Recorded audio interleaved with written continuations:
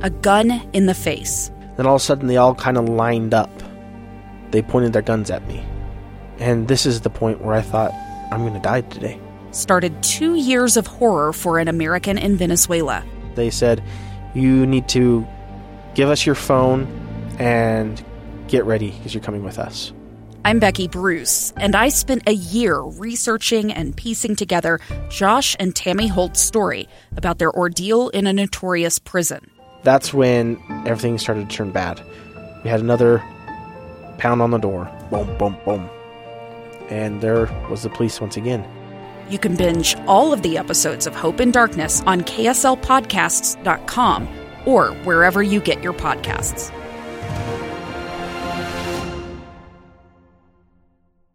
And thank you for joining us on this week's edition of Utah Weekly Forum. Today we'll be talking about mental health, but from an angle that may be new to you. It's called mental health integration. So we thought, who else to bring in but the Intermountain Healthcare Mental Health Integration Director, Dr. Brenda Reese Brennan. Dr. Brennan, thank you so much for being here. You're welcome. It's an honor to be here today. So I kind of transitioned right from the topic of mental health integration to your title. And so if we were to step back for just a bit and try to understand, what does that terminology correlate to, mental health integration? Well, that's a great place to begin. So integration is actually a term used quite frequently at Intermountain Healthcare because we are an integrated delivery system. But the definition of integration actually means to form and organize into a functioning whole. The definition of mental health means an actual state of physical and emotional performance, functioning in productive activities, fulfilling relationships, and the ability to cope and adapt to adversity. And who wouldn't want that in their life? Well, it's interesting as you're diagnosing that or defining that for me. I have always understood that if a mental health disease or mental health issue is prevalent in your life, those things are interrupted. You may be seeing symptoms at your work, right. you're not doing well, or your interpersonal relationships. And then that's how we step back and go, things aren't well.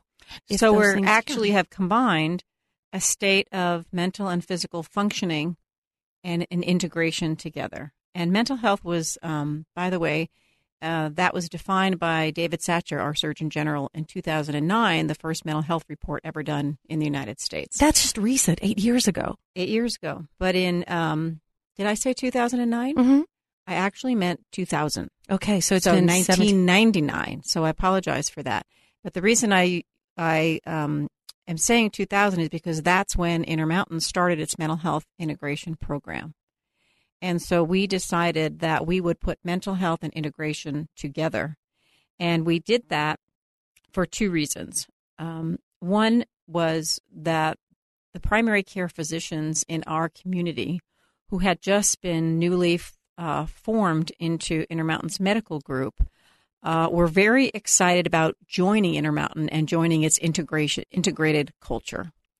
And so they were in primary care, and they wanted to work with Brent James and his team on quality improvement and improve the care process for their diabetes and asthma, which Intermountain was very well known for back then.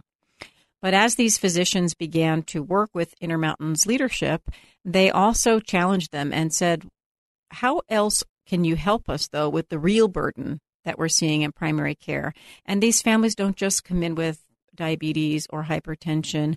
They also come in with depression, substance use, domestic violence. What are you going to do to help us with that burden? Because patients and families come in with many, many, many issues. And again, that primary care physician, that role is the front line. Front line. Someone's coming right through. Front line. So Intermountain really had to think about how would we redesign care for a patient and family that came to a clinic for their regular health visit, and mental health was just normalized as part of that routine visit. So we began to think of a way of integrating that state of, well-functioning from an emotional standpoint and physical well-functioning and integrate that together. And that was really the birth of mental health integration, building a infrastructure around the primary care physician, the patient, and the family to really normalize mental health as a routine part of care. So when you say normalize, it's interesting because I'm going to share some of the statistics that Intermountain Healthcare shared with me. 1 in 5 adults will experience or has experienced mental illness in a given year, 20%. So when I hear the term normalize, I'm thinking this is something that is quite prevalent already, but you're saying normalize in that it is a routine and an expected responsibility of a primary care physician to be looking and asking for questions that might lead him or her to correctly diagnose whether there's a mental health problem with that patient. Okay. Exactly. So the patient or family's experience is I go in and see my physician for a sore throat or my diabetes checkup, and a normal part of the routine experience is they're going to ask me how I'm doing.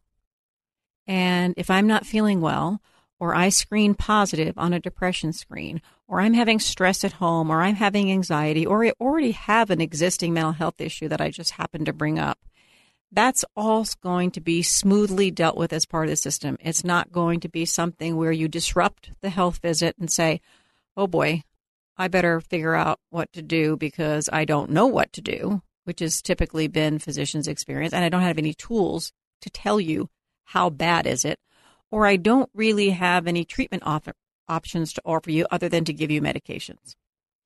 And so part of the normal process we had to figure out is, what is that infrastructure other than just medications to help patients and families manage mental health?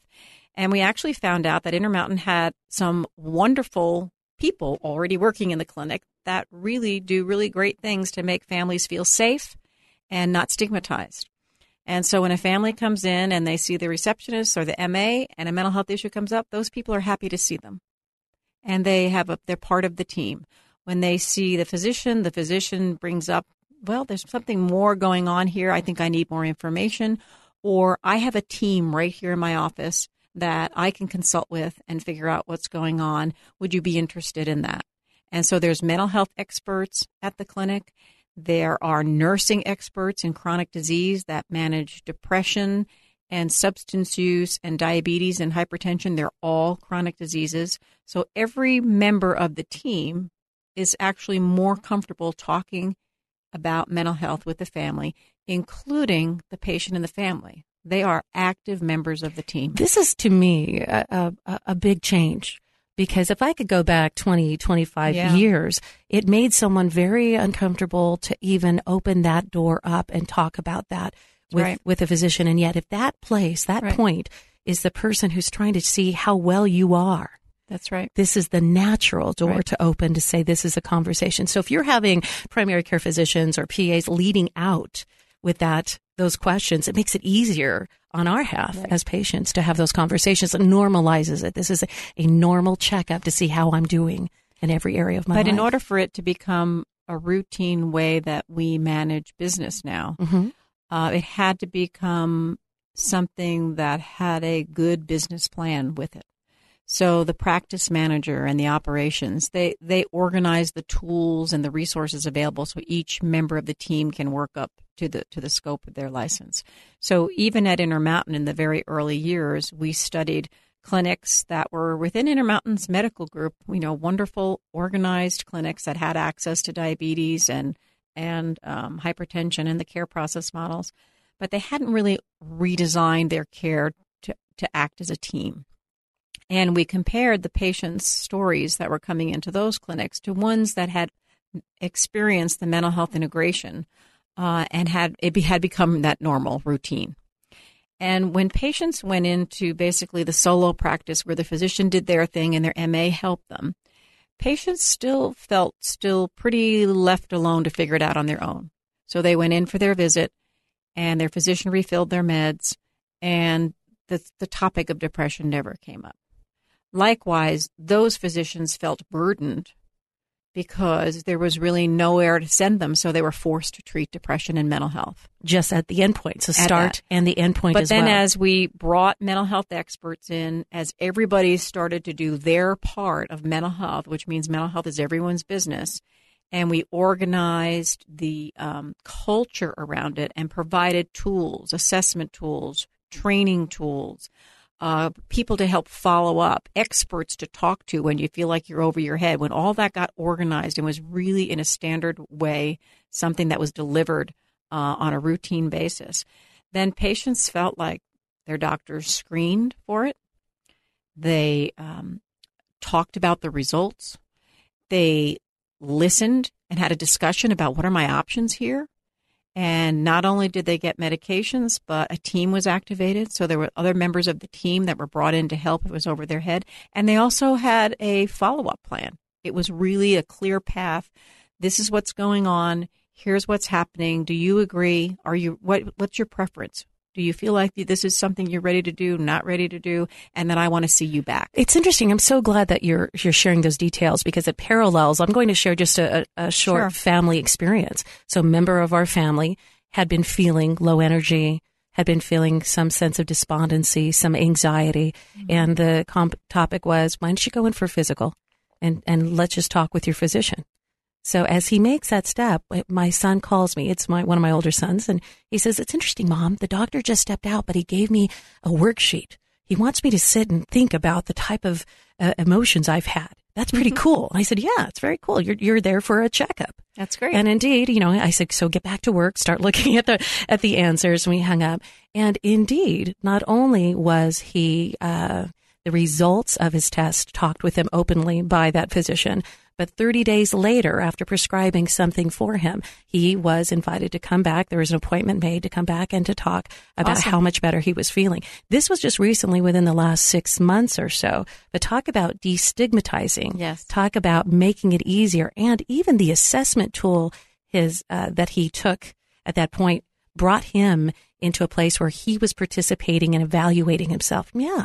Right. This is how I am feeling. And that he was given knowledge to understand what the symptoms meant, how bad were they, and what were the options. And to see that the mental health challenge in front of him was affecting him in different areas of his life, whether it be his sleep or his energy level, his thought processes. So the other thing that is novel about your description there, your experience, as well as experience of hundreds, thousands of patients at Intermountain now, is that within these clinics that are organized and there's tools and team members that are more confident and comfortable about managing mental health, the physicians with their team provide 80% of the care.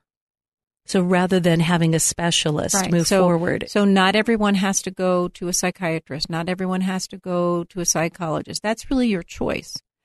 Of course, psychotherapy and medication are most effective together, but that's really based on the preference of the patient and how complex their situation is. And I'm glad you brought that up because there is a spectrum, isn't there? We're learning more and more about that. That's right. That mental health has its own spectrum on how serious it's affecting our elements of our life and the type of treatment we may be needing. So 80% of the mental health care is being provided by primary care physicians. Primary care. And then the other 20% is provided by the experts that are there and the nurses and the whole team. So how does that affect healthcare costs? Oh, now that's a great question, and we're happy to be able to answer that because we just published last August in JAMA the results of a 10-year retrospective analysis that we did of all these clinics that were performing both our medical home and our mental health integration at high rates of performance. And then we compared those clinics to clinics that were still providing traditional practice management, where the physician was still somewhat on their own to manage the chronic diseases. And the impact that it had is that if you were a patient and you were exposed to this team-based care over the time period of the study, and you had a continuous relationship with Intermountain, so you stayed connected to the delivery system as well. And I think that's important because many patients come in and out.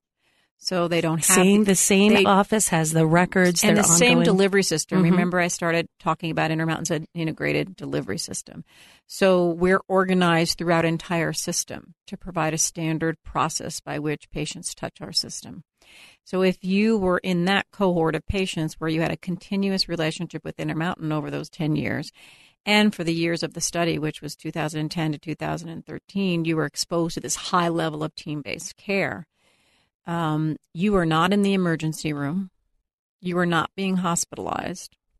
Your ambulatory sensitive measures, which is a national gold standard in the country for really managing healthcare quality well in primary care, so you don't wind up in the hospital for things you should not be there, were significantly better.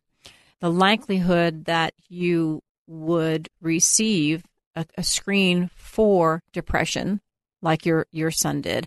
And then our system, it activates the depression care process model where you have a conversation, you look how severe it is, you look at all the treatment options, and then treatment is started and followed up on by the team. Your diabetes care, your adherence as a patient to your diabetes, what we call in healthcare the bundle. It's really your foot exam, your eye Vision, exam, cardio. your hemoglobin levels, all of those are within control and more compliant. And you're actually seeing your primary care physician less. You don't have to go to the doctor that much because you're doing better. And you have care managers and nurses that are outreaching and calling you at home and saying, hey, did you get the meds? Did they work? Do you have any questions? Can you come back in?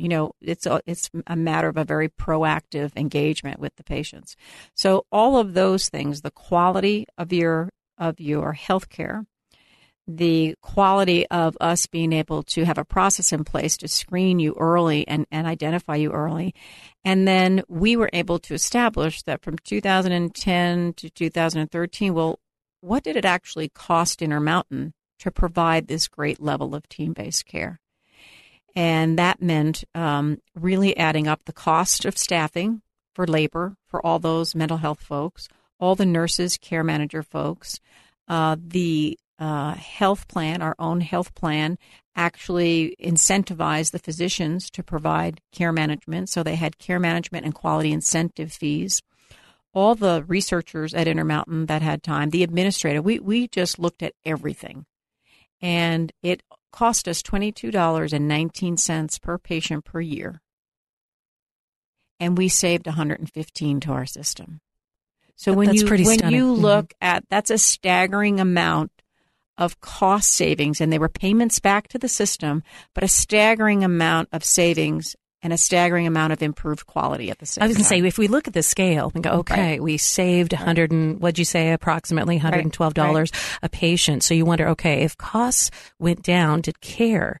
But you're saying because of the integrated team approach and having other team members in touch with the patient, supporting that patient on his or her journey to regain, the healthcare improved as well.